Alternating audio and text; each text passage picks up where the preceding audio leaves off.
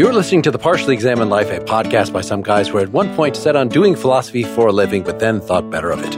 Our question for episode 289 is something like, how can we know what opinions about beauty are correct? And we read selections from the 18th century British philosophers Anthony Ashley Cooper, a.k.a. the Earl of Shaftesbury, Francis Hutcheson, and David Hume.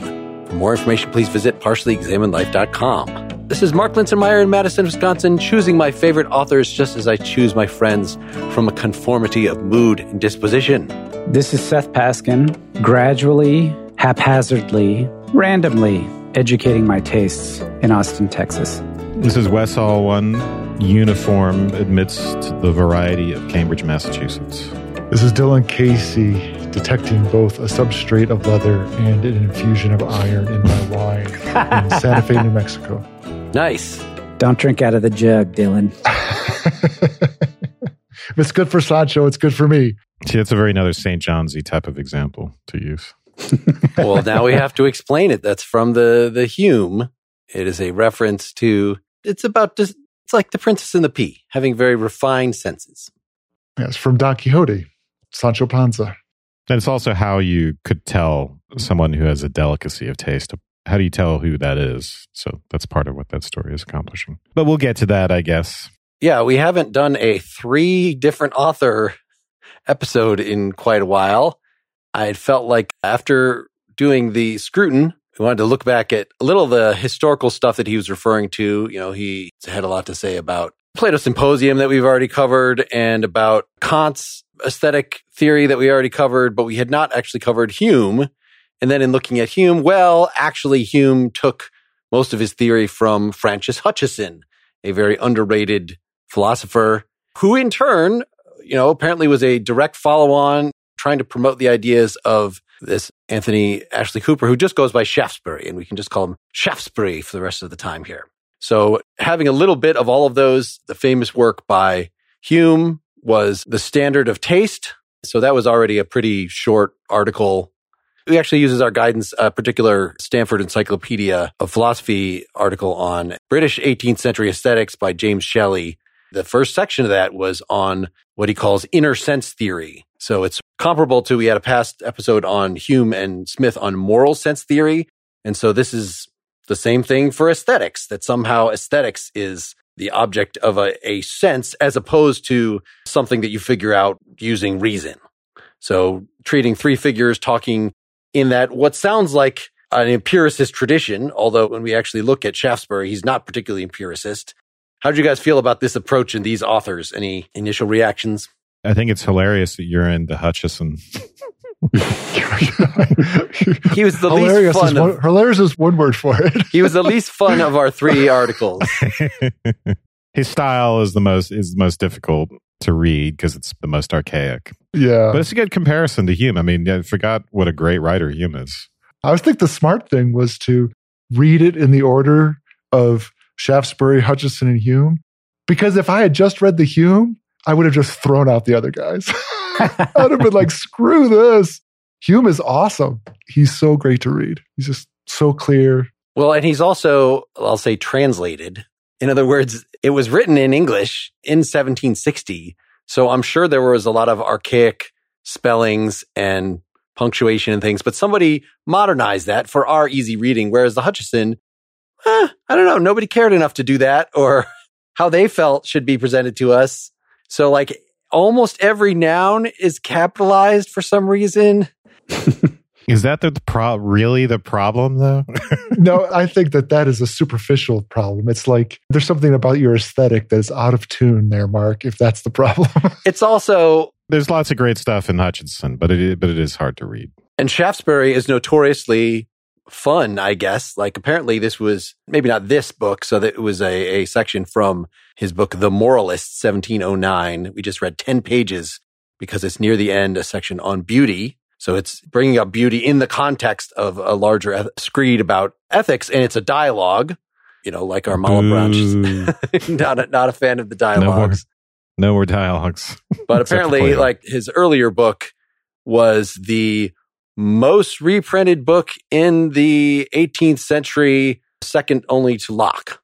So that's crazy. Is it true that Locke and Shaftesbury were the Stephen Kings or whatever, or of the 18th century? Like they had the largest number of books printed? That's an amazing thing to be true. So I don't know if when I heard that, it was just talking about philosophy books or just that philosophy books were actually the most popular, that would surprise me quite a lot. That there wasn't, say, some novels going around. So I'm going to say philosophy books just for to be modest. There's someone of our listeners that has quick access to knowing which of those things is true. I mean, the Bible must have been the most printed one. But then, yes, this Hutcheson was an inquiry concerning beauty, order, harmony, and design from 1725. Actually, Locke had something to do with Shaftesbury's philosophical education. Like he was friends with Shaftesbury's grandfather. Yeah, I think Locke actually worked for his grandfather. And so he had something to do with his education. But apparently Shaftesbury was rebelling against, in some ways, Locke's empiricism. And his theory that we get here is actually very Platonic. That actually what we find beautiful in something, he says, we shouldn't find the copies like Plato. It's sort of undignified to find copies of something more beautiful. It's the original we should look at. Well, so what does that mean? Basically, that what we're admiring when we admire a work, an artwork, is the mind that created it. And in turn, actually, what we're admiring in the mind of the creator is the creator of that creator. In other words, God. So all appreciation of beauty rolls eventually into appreciating God, which is very much in line with if you take Plato as saying that beauty and truth and goodness are all the same. So in other words, what is the special ingredient in an object, right, that makes us think it's beautiful? And we've, of course, talked quite a bit about that, and it has something to do with form and structure, and our relation to that is contemplative, or it has an element of disinterest in it. And here, Shaftesbury, I think it's really interesting because he gives us a little bit more of an explanation of what it is about formality or form or structure that might be beautiful. And in a way, for something to have a formal property is for it to have something mental imprinted on it. So, for example, if you enjoy a coin for what it might buy, this is, another one of our typical like interest, disinterest examples, but that's something different than appreciating it for being beautiful in and of itself. If you enjoy it in virtue of its design or form, so that it's not its material properties that are at stake, then what you're interested in is the effect that some mind has had on it. And so his idea is that the beauty of the coin comes from the imprinting of the mind, so that it's only minds that are beautiful, and things partake of that by having that imprinted on them. Imprinting of the mind, I read that as the same as design. Mm-hmm. Yeah, this whole thing, sort of the surrounding sections to this, which is all that was in our PDF that we're working off of, were all about sort of the design argument. And this is something Hutcheson brings up as well, of like, was kind of reminiscent of what we just read in Malebranche, talking about what is the fact that we have a sense of beauty. What does that say about our creator? The fact that there's in nature, right? This is Hutcheson's big thing, is a lot of what we find beautiful is just uniformity amidst variety, is the way that Hutcheson puts his formula. But a lot of it comes down to how everything seems so simple and uniform, and everything mirrors everything else.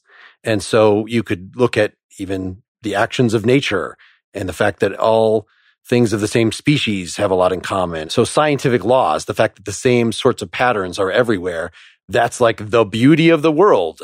And why would God create a world like that? So there's a lot of wondering about God that way. There's still sort of a side issue. He's taking the presence of those characteristics, things like simplicity, as being positive reflections of God. That's why they're both in their own way confirmation of, and also obvious natural reflections, because of course the world was designed, and therefore the fact that it's beautiful is reflecting that design. And by the time we get to Hume, that whole element is gone, at least from this section, that Hume is not concerned. Strangely, I mean, Shaftesbury was actually known as being kind of a religious skeptic. He couldn't be overtly atheist. I mean, he was like in government. He couldn't, but it was not like Hobbes, where he was widely considered an atheist or something, but he definitely had non-traditional views. There was something in the secondary in the Stanford article that mentioned that he had panpsychist tendencies. That's crazy. Like that, there's mind all over the place. Yeah, he's kind of like the Malebranche in this situation, right? He doesn't want to be a constructivist. He wants to say beauty is absolutely objective. And so how do you do that, right? You can't just talk about it as Hume does, in terms of mental faculties. You have to say, what is it out there in the thing in itself, right, that grounds this? And so in Malebranche's case, right, we had this rational connection to intelligible extension, for instance. And here, ultimately, everything is grounded in some sort of, I think, the implication seems to be this intuitive connection to the beauty of the divine mind that's manifested in these objects. So it's not like, whereas Locke and Hutcheson will talk about beauty as a secondary quality, right? Like color, like it's not in the thing itself. It's a matter of the interaction between the object and the mental faculties. Shaftesbury wants to say, no, it's more like a primary quality. Beauty is in the thing in itself, and we have some kind of direct access to that. So the thing that carries through these three, though, is this, how it was categorized in the Stanford article as inner sense theory. So even though you're right, Wes, the metaphysical status of beauty is different in that it is in the object for Shaftesbury, and for the other two, well, there's something in the object that properly elicits feelings in us. Mm-hmm. But it's subjective. It is something that is in us. But it's still for, why is Shaftesbury not like Malebranche? Why is he not a rationalist? He's considered, I don't know, this is something to discuss perhaps today, but the difference between what you were calling intuition for Malebranche and the aesthetic sense for Shaftesbury, the important thing, why he's not a rationalist, it's not the product of reasoning. Right? It's not like for some of these old-fashioned aestheticians that like we observe that there is symmetry in the thing. I mean, it could even be like Hutcheson's theory, like we observe that there is unity amidst variety, and we therefore conclude from that, that is actually beautiful. No, it is actually more like a sense of some sort. It is pre-rational.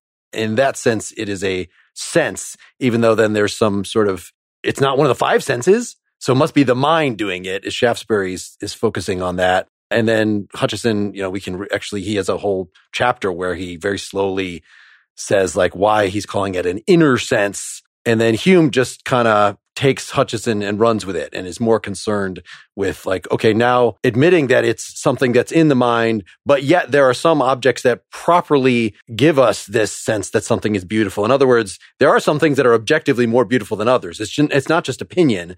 But, Hume's theory then ends up dwelling on like, well, how do we then tell whether something is objectively beautiful or not? It's like whether competent judges judge it to be so.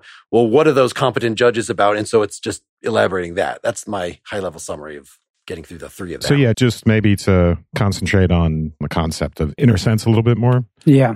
Because it's, as you pointed out, Mark, it's this really interesting hybrid between what we would normally think of as a sense, right, is a external sensory faculty, eyes or ears or tastes, and the five senses. And this, of course, it's a little bit strange, you might think, to want to call something a sense, even though there are no outward facing faculties that take in data from the world, right?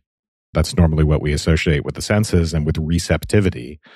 And then when something is inner, we tend to associate that with imagination and reason. Right? Once we get that data, the inner part works on that data. It does something formal to it. So here we get this interesting hybrid between those two things. It's somehow receptive, which is why we might want to use the word intuitive, but we don't have to. Somehow receptive. It's receptive and it's involuntary. It's necessary in the sense that if we are exposed to an object that is beautiful, we don't have any choice about whether it hits us that way. In the same way, we don't have any choice about whether we see a red thing as red. So there's that sense quality to it. And then the inner part is just the fact that it's not like an external sense, even though it has that receptive quality. So Mark, as you pointed out, Hutcheson will give us a more detailed argument for each of those components. Why inner and why sense? But we can get into that. Is it worth pointing out that for it to be an inner sense, there's a correlate to data effectively? The objects of the inner sense for aesthetics are going to be not raw, something close to, raw items like, wavelengths of light or something like that, but even closer to just ideas, but they are the raw data. at some level for this inner sense. But the idea is that we have a sensitivity to it that is not reasonable. I guess I agree with you. Calling it an interesting hybrid is it's like saying that our minds have a natural sensitivity, functioning of desire, something like that we get pulled towards or away from things in a natural way. And with Hutcheson, we're in particular sensitive to uniformity amidst variety, right? And so it might be helpful to give an example, because he gives some examples which make that much clearer than it is in the Stanford article, which is to say that if you take an object and you hold its variety, so the amount of complexity of the object, let's say, constant, and you increase its uniformity, you increase its beauty. And likewise, if you hold its uniformity constant and you increase its variety, you increase its beauty. So for instance, a pentagon is more beautiful than a square. It's got more variety with the same uniformity. And more variety in that example just means a larger number of sides. Mark, you seem to be... I see in the text that he does mention the pentagon. I thought he had mentioned that, well, first, after a certain point, it doesn't matter anymore because we can't tell the difference between 22 sides and 20 sides. And then I think that he says like a heptagon, 7 sides, is not more beautiful than a hexagon, 6 sides, because the parallelism in the hexagon, that's added uniformity, so you're upping the uniformity. So pentagon must be, you think the same logic would apply, why a square should be better than a pentagon. I think there's something we could have an argument about. No, the pentagon is better than the square. So that's it. The pentagon is the same uniformity, increased variety. An example of increased uniformity with the same variety is a square versus a rhombus. So the square is better than the rhombus because of the right angles. It's 4 sides means same amount of variety. Increased uniformity, right angles versus the sharp angles. Or, you could add greater degrees of irregularity. But to bring that up is not to want to have an argument about whether that our intuitions make sense. At least it gives us an idea of what he might mean with that phrase, and then we can move on from there. Okay, that's fair. So inner sense is supposed to somehow be tuned into that. Just want to make the connection to inner sense. Yes. And then he has a section on the beauty of theorems, just really to hit the fact that unlike the outer senses, which have to have an object in front of you that you are contemplating, the inner sense can deal with just something that is an object in your mind. Just like talking about the uniformity and variety in a visible shape, you could talk about it in a theorem or in a scientific law or something like that. Something that is a very powerful scientific law that explains a lot of stuff, but yet is so simple that has the same kind of beauty comparable to the shapes.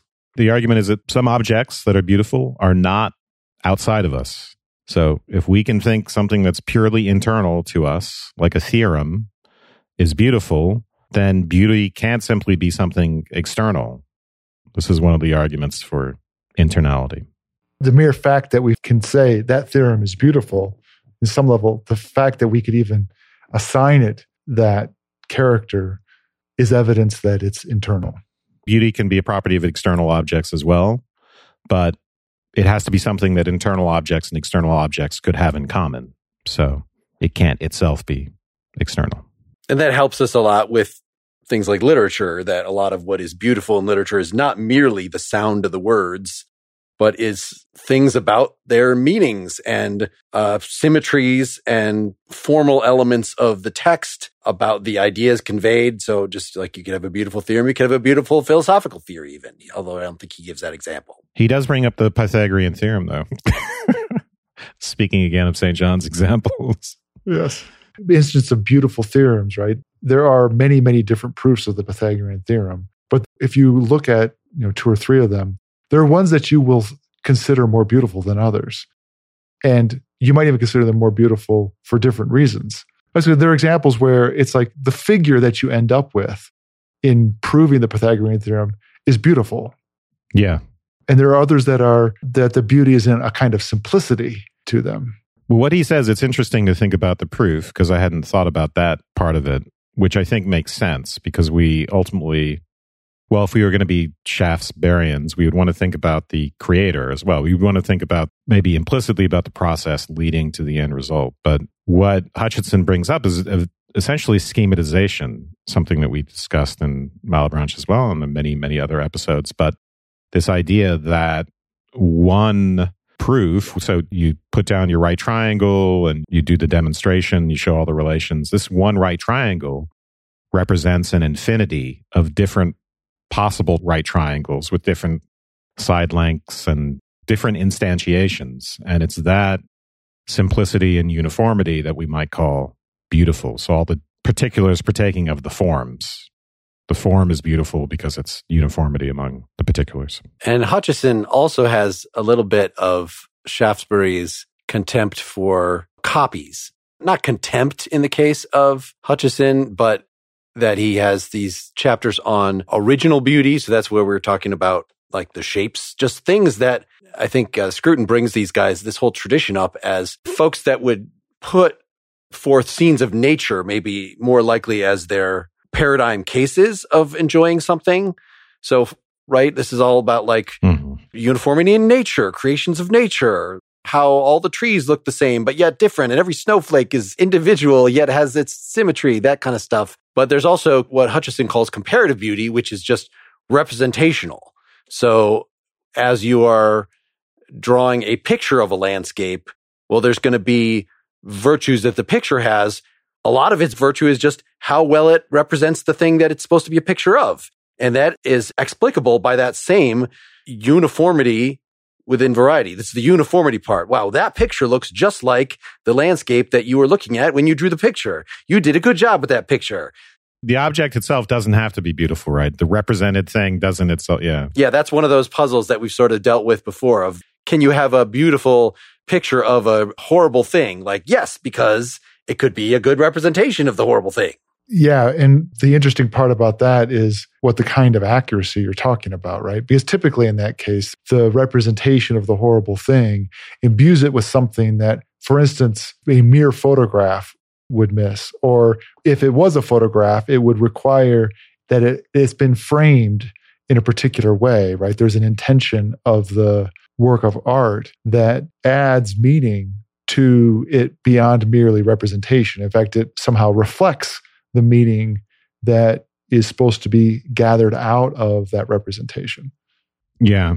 So for instance, there's this great painting by Ilya Repin, who I found out about just reading when I was doing background prep for my subtext episodes on Chekhov. And he's a really great painter, but one of his most famous paintings involves Ivan the Terrible holding his son after he has like bludgeoned his head in and the son is dying. And if that were simply something we experienced in person or a photograph, how could that possibly be beautiful? It couldn't be anything but horrible. And so then the question is, what does Repin do formally, aesthetically, to make it possible to find that beautiful despite the horrible content? And that's unclear to me. It's unclear to me how that is related to the justness or the accuracy of the representation, as Hutcheson seems to think, and also how the justness of the representation is related to uniformity amidst variety. Those two things actually remain unclear to me. Especially since both uniformity amidst variety makes me think of universals that you're being called to. But in a painting like that, it's uniqueness that's part of what's going on.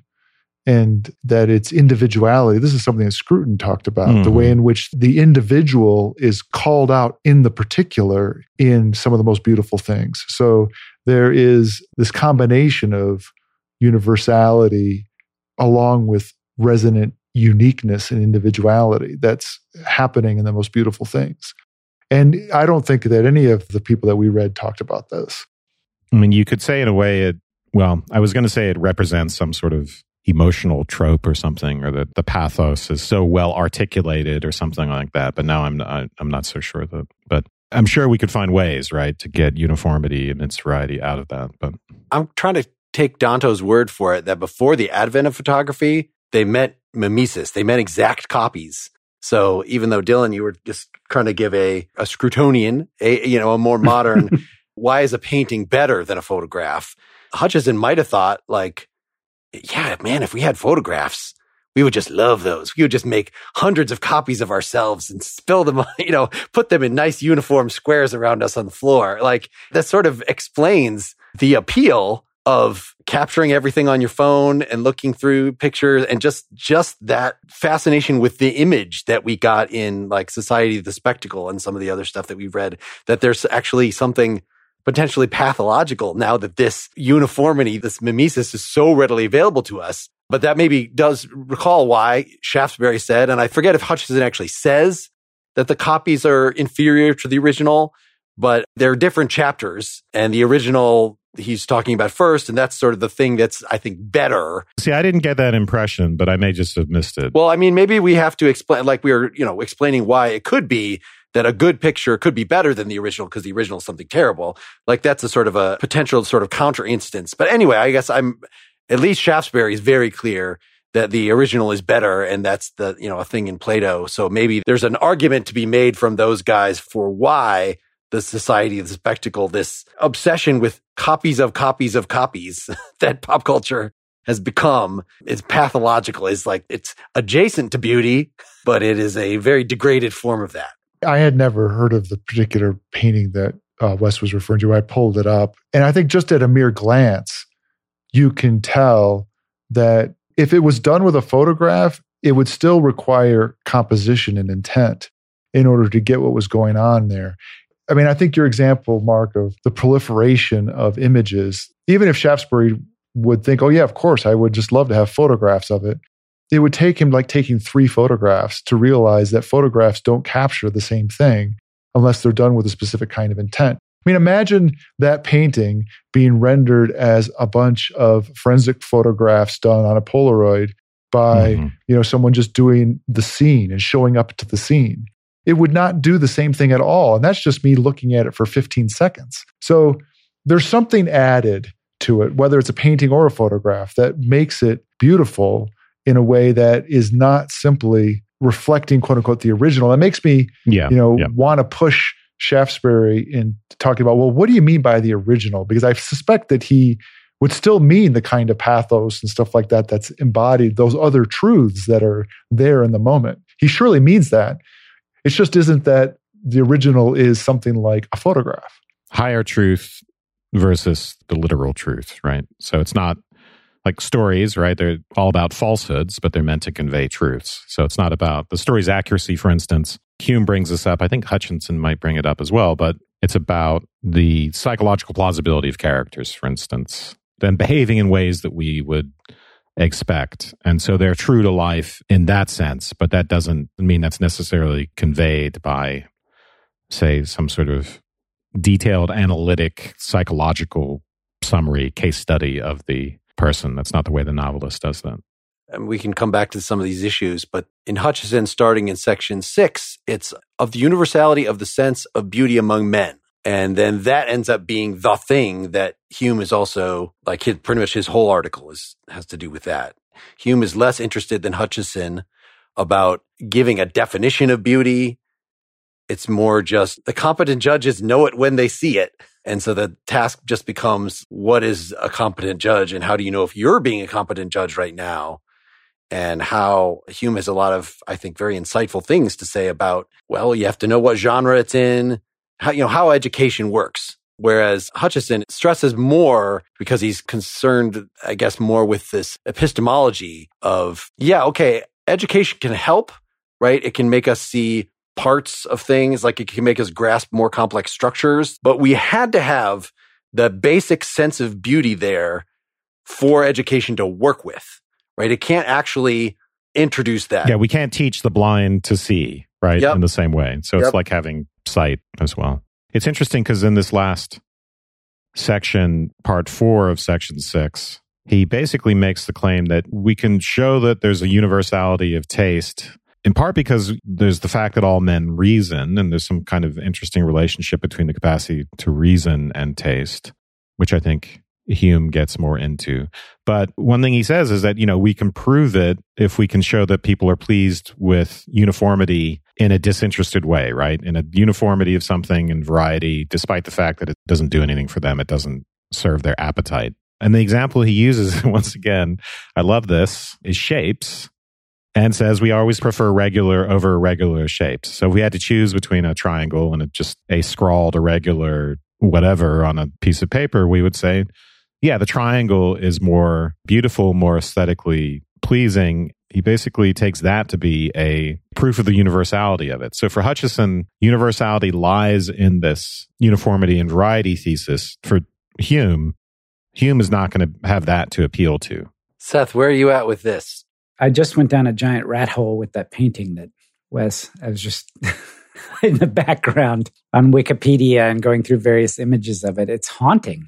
I mean, it's absolutely... Say what it is again so people can look it up. It's called Ivan the Terrible and his Son Ivan on 16 November 1581. It's by Ilya Repin, who's really, now he's one of my favorite painters. I follow him on Twitter. There are these accounts for painters on Twitter you can follow. Repin. He's known as a realist painter, although if you look at his stuff, there's strong elements of Impressionism in there. And he's very similar to, I don't know if you know John Singer Sargent very well, but there's a lot of similarities to, in fact, sometimes when something comes across in my Twitter feed, I have trouble. I'm like, is that Sargent or is that Repin? So he died in 1930. Yeah. The painting's been vandalized twice. People are moved by it in many ways.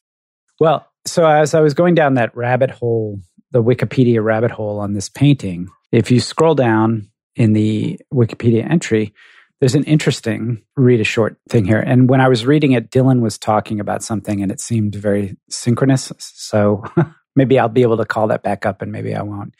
In 1855, Ivan the Terrible and his son Ivan was shown for the first time to Repin's painter friends. Bunch of names. Here's one of them. I was seized with a feeling of complete appreciation for Repin. There it is, the thing. What a level of talent. And how it's painted. My God, how it's painted. And what is this murder carried out by a wild beast and a psychopath? A father hits his son with his scepter in the temple. One moment, he utters a cry of terror. He sits him on the ground. He raises him. He presses one of his hands on the wounds of the temple, and blood gushes out of the cracks between the fingers. And as he bawls, it's an animal howling with fear, the very spot that the son has marked with his temple. Really, this scene is drowning us in half-light and a kind of natural tragic. So now's not the time for me to wax poetic about the Russian soul, but two things about that description. The first is, in seeing the painting, the friend is seized with an appreciation for the painter.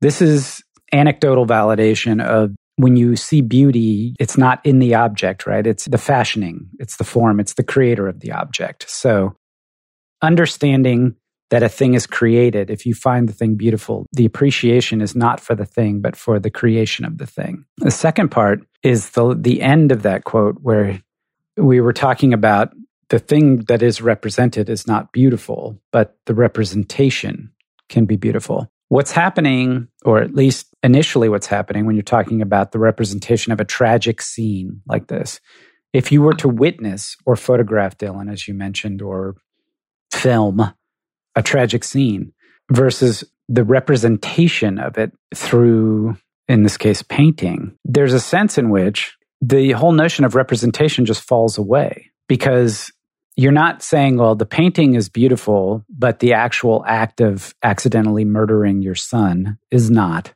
That's just completely irrelevant. The original object disappears. It's irrelevant to the question of beauty in the representation itself. But that calls to question, there's a sense in which no one has seen the original event, the thing depicted in the painting, the thing that the painting is supposed to be a representation of. There is no referent for the painting that you can adjudicate as beautiful or not. So all you have is the painting. But the painting itself is intended to be a representation. And in its attempt to represent this thing, it has that impact in you. It's beautiful. And so it is both representing and not representing, or at least it's representing without referring because there's no referent for us to. It's very bizarre. It's true to something, but it's not true to some historical fact. That's not what it, like a photograph might be. That's not the accuracy that we're looking for. What is it true to? Well, it could be true to that sort of feeling or moment or circumstance. It could be true to the average disposition of the audience. I'm thinking here too of kind of connecting it back to Shaftesbury, right? There's something of Repin in the painting, something of the mind of Repin in the painting. Absolutely. that's part of what we're appreciating. And I think we might be able to connect that to representation. This goes back to our talk about the poetics and the tragic and identification with the characters on stage and indirect identification with what the author is doing and the act of creativity, which is intimately related to the tragic.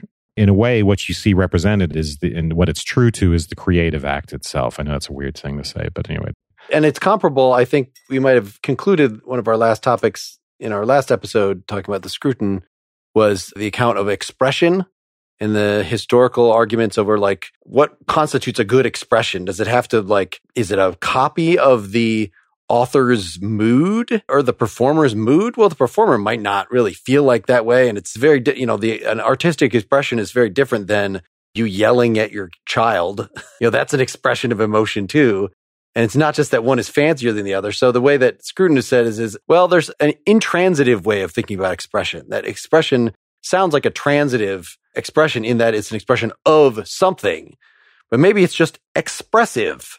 And that a piece of music, it's just expressive. And so maybe there's something here that's like, oh, that's so representational. That's so true. Well, true to what exactly? It's creating its own world. It's not the correspondence theory of truth. This painting is great because it exactly represents some scene that happened. Or it exactly represents something that was in his imagination. No, a lot of the effects that you're seeing actually might have come out of just the particular brushstrokes and the techniques that he used. It doesn't have to have even been something planned beforehand. It could just be this thing, but we still use this term representation, even though we don't mean it transitively. I mean, this is a theory that is not in line with Hutcheson and Shaftesbury here. What would be in line with Hutcheson and Shaftesbury is the idea of alignment. And part of what we're wrestling with is alignment to what? Just like a representation of what?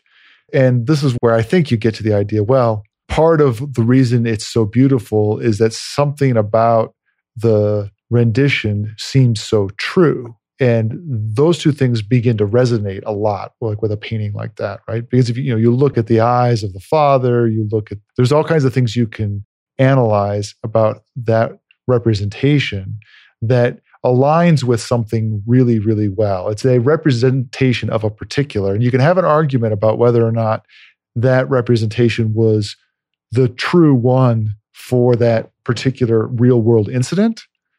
But the painting is representing something in alignment with a particular. And the more it resonates with that, that's part of what I think would be in line with Hutcheson and Shaftesbury, is that it is more beautiful in being more representative of that particular. And then that is filtered through Repin in this case, for sure. And to me, part of that is reflected in, again, just incidentally, it's very interesting that Wes just incidentally gave such a great example because it just only takes a few seconds to even look at it, to get it. But it's been vandalized numerous times by people who are sensitive to its representation, but in meaning something else in its sort of political context and other kinds of meaning that they want to destroy it because of them seeing a representation of something else. They're not vandalizing it because it's obscene in the way somebody might vandalize pornography or something like that. They're vandalizing it as a kind of censorship. I was just reminding myself of how Scruton resolves the expression problem. And the conclusion that he comes to is that we need a model of expression which is, as Mark said, is not transitive. It's not an articulation of some inner state. Rather, the artist is fitting things together to create links that resonate with an audience's feelings. So what's expressed becomes irrelevant, and what matters is fittingness. Yeah. What matters is whether something belongs with something, and that has something to do with resonating, right? So we have to fit things together. Representationally, we have to fit things together in a certain way to get that resonant effect with audiences. It evokes a particular, the way a resonant thing becomes one sound, right? It's evoking a particular in this case. So I like that we're getting on the idea of association here, which I don't think is a word that any of these folks use. Wait, Hutcheson talks a lot about association. The ways in which association can create pleasure It's purely a matter of signification in a way, or association. It's not like the object itself is pleasing us because it's beautiful. It's associated with something else that's pleasurable to us. Exactly. So this is actually the kind of thing that he's warning against. Even Shaftesbury, his whole idea is like, we should appreciate beauty because that is like one and the same with truth and goodness. But the things that are adjacent to beauty, which are just like, in other words, not being thrilled by the appearance of the beautiful coin, but by the association that you have with it, can buy you things. So this is their way of introducing this idea of disinterest. And so Kant, has really, by the time we get to Kant, he's really cut to the chase of just form. Form is what's beautiful, and everything else is association, is something lesser, is something interested. Whereas, I don't think that's as clear in all these folks, but Hutcheson definitely is warning us against the prejudice that arises from associations. And Hutcheson takes a very synthetic, we're starting with the basic things. And this is what proves that beauty is objective, is that everybody agrees the hexagon is more beautiful than the square. Everyone, you put it in front of small children, pre-verbal, and they would point, oh, I love that, they would grab at the hexagon rather than the square. He thinks that this is scientific. And it's just that when you make complex compositions, then there's so much room for things to go awry, for people to disagree, because it introduces all these associations where I think by the time you even get to Hume is not concerned with basic shapes. He's concerned with complex compositions and how good judges are going to judge the quality of those things. Like there's something less reductive about Hume than Hutcheson. I still have a fondness in my heart for this shape example, and because I think there's something really telling about it. And it's why, when children draw things and you look at it, it's like, children are just bad at art. Anyway, I'm just kidding. But so you take a nicely articulated shape, square, whatever, on a piece of paper, and then you compare that to something irregularly drawn, a blob of some sort. And I'm actually very as absurd as it sounds, I'm very sympathetic to the idea that the square is more aesthetically pleasing, and that tells us a lot about what it means for something to be beautiful. There's a greater level of articulation and formality and structure in that. Not that we have to embrace uniformity amidst variety per se, but it's telling. Are there a couple of central points we want to make about Hume just before we wrap up part one here, and then we can immerse ourselves in whatever details of the various articles? Because I feel like we've given a lot of the points from Hutcheson. The Shaftesbury was just a short reading, but the Hume, this is obviously the most famous paper. And we've said beauty for him is like a secondary quality for Locke, that it's like color. Color is strictly speaking something in the mind, but yet there's some object in the world that objectively has the power to normally produce an idea of this color in our minds. And so how do we define that? Well, it's in a well-lit area by somebody that has functioning eyes. That's the kind of thing we would do for color. And he thinks that we can do something exactly parallel to that for beauty. He tries to define it in non-aesthetic terms. I think, if I remember, Scruton finds this all very problematic, that it ends up being circular. Like, how do you tell who the good judges are? Well, they're the ones who pick the right thing. But I don't think that... Yeah, I'm not sure that he's right about that. Yeah, Hume doesn't think he's doing that, because he's like somebody that can reason well, that has sensitive. This is where the leather key, being able to taste a piece of leather and metal that's been put in a giant jug of wine by having a glass from the jug. These are sort of non-aesthetic, just qualities about the person that would at least make you think that this is a competent judge. But Hume just admits we can't really know whether any given person is a competent judge, because maybe something's gone wrong or they're not familiar with but what we can know for sure is that there is some better judgment that's better than others, that there are things that are objectively better than others. And he seems to think that actually, it seems like he's pretty across the board about that. It's not just that, well, in general, these are the rules, the Santayana approach to artistic creation rules. In general, these have proved successful, but I don't know, new works could defy this and in fact be beautiful because they're defying it, because they're innovative. I feel like Hume wants to say, no, actually, those works are good in spite of their violating the rules. The rules, whatever they are, they're just as unknowable as ultimate scientific law. They're sort of the thing that maybe the competent judges would find if they had infinite amount of time to think about it and converge on an opinion. This is my Charles Sanders pragmatist view of artistic goodness. But yeah, the rules are objective. They're out there. There shouldn't be any disagreement, ideally. So he's not willing to reduce an ought to an is, but he's willing to reduce beauty to an is.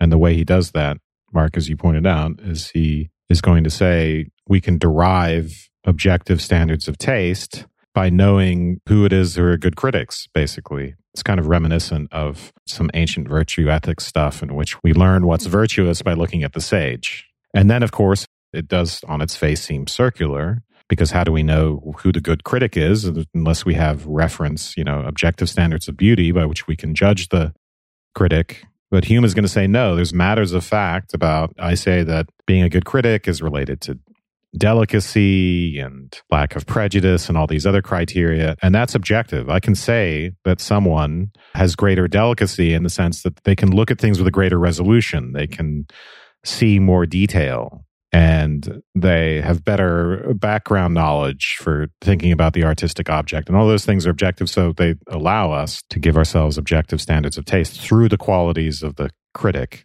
This is a big issue in the secondary literature, whether that's circular or whether some of his, he gives 5 qualities for the critic, whether some of those are circular and others aren't. Scruton thinks they're circular, but that's not like a settled thing in the secondary literature. There's a kind of bootstrap argument going on, right? It's like becoming an excellent person. I think you're right. The way of it resonates with virtue ethics is you become virtuous by doing virtuous things. And how do you know where to genuinely point yourself to? Is you see virtuous people doing virtuous things, and so you imitate those things. And the question is whether that's simply circular or not. Another thing for Hume is just posterity, that you could have the fashion of your time could esteem something that is really inferior, but that over time, or, when foreigners approach the thing, they're going to be able to tell. He really does think that it's universal. Yeah, the cauldron of time will definitely filter things out. Things that are truly beautiful will endure. He uses this phrase, durable admiration, right? Yep. So all you need is time. Time will tell.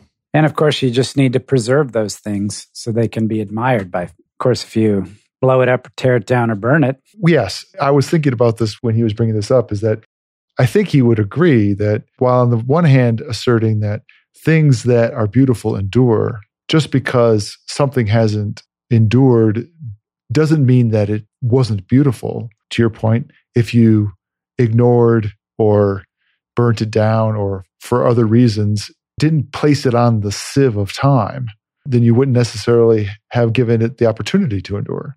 And you have to put yourself in the shoes of the original audience that it was aimed for, Hume warns us. So maybe these are forces working opposite to each other, that time gives us the ability to see whether it's going to stand the test of time, but it also puts us farther from the original people that would have fully understood it. It also works against each other in a different way, which is, Hume believes that taste can be cultivated.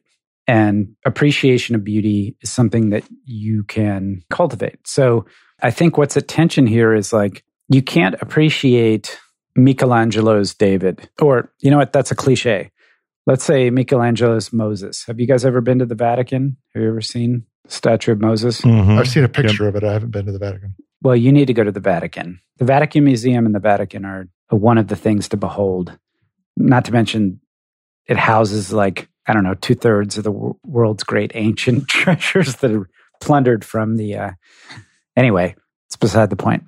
So there's something durable about Moses, but I experience it only from the place that I am at. And then the question, this was created for a particular time, for a particular patron, in a particular place. So the more I educate myself about that, I will come to appreciate the beauty of the art in that context. And at the same time, though, because it has durable beauty, I'm appreciating it outside of that context. And I'm wondering, do the two things work together or work against each other? Does durable beauty, the fact that something can be perceived as beautiful throughout different contexts, is your appreciation of that enhanced by learning more about the context in which it was created or in which it was originally appreciated? Or does that work against the durable? Well, the durable part, is a criterion of sorting out, despite the prejudices of the times, which things are going to turn out to be great works of art, which is not to say that critics might not be able to argue about that in the moment, and that you have great critics who can make the proper identifications, who know that Milton is better than Ogilvy, right? To take two poets by leaps and bounds. But it's also a criterion for the critic. You know, when we get to the point where we're talking about looking at so for instance, a work of poetry from the standpoint of the audience of the times and trying to abstract yourself out of your own parochial point of view, that's one of the criterions for the good critic. And that's how you would, you know, if you had that quality, if you were able to do that, then you would be able to tell that some object in the current moment, despite the fact that it is wedded to some extent to context, right? I mean, its aesthetic meaning has to come from the context of the times. You might know as a good critic that it will also transcend that, at least for other good critics at other times who can empathetically inhabit the current moment. Yeah, just to summarize what a good judge for Hume, he needs a strong sense, a delicate sentiment, improved by practice, perfected by comparison, cleared of prejudice. So we can get into some more specifics and see what we think of that in the second half of our discussion. And to see that, you need to become a Partially Examined Life supporter. There are a couple different ways to do that. Go to partiallyexaminedlife.com/support. Next time, we're going to be reading some of Suzanne Langer's Philosophy in a New Key, a study in the symbolism of reason, right, and art. We would love to hear what you want us to cover. You can reach out to us at pl@partiallyexaminedlife.com. If you're a supporter, you can use Discord as the new favorite way that people reach out to us. Or you can become a member of our Facebook group and comment there, or reach out to us on Twitter or Instagram. Thanks so much, everybody. Good night. Good night. Good night. Good night.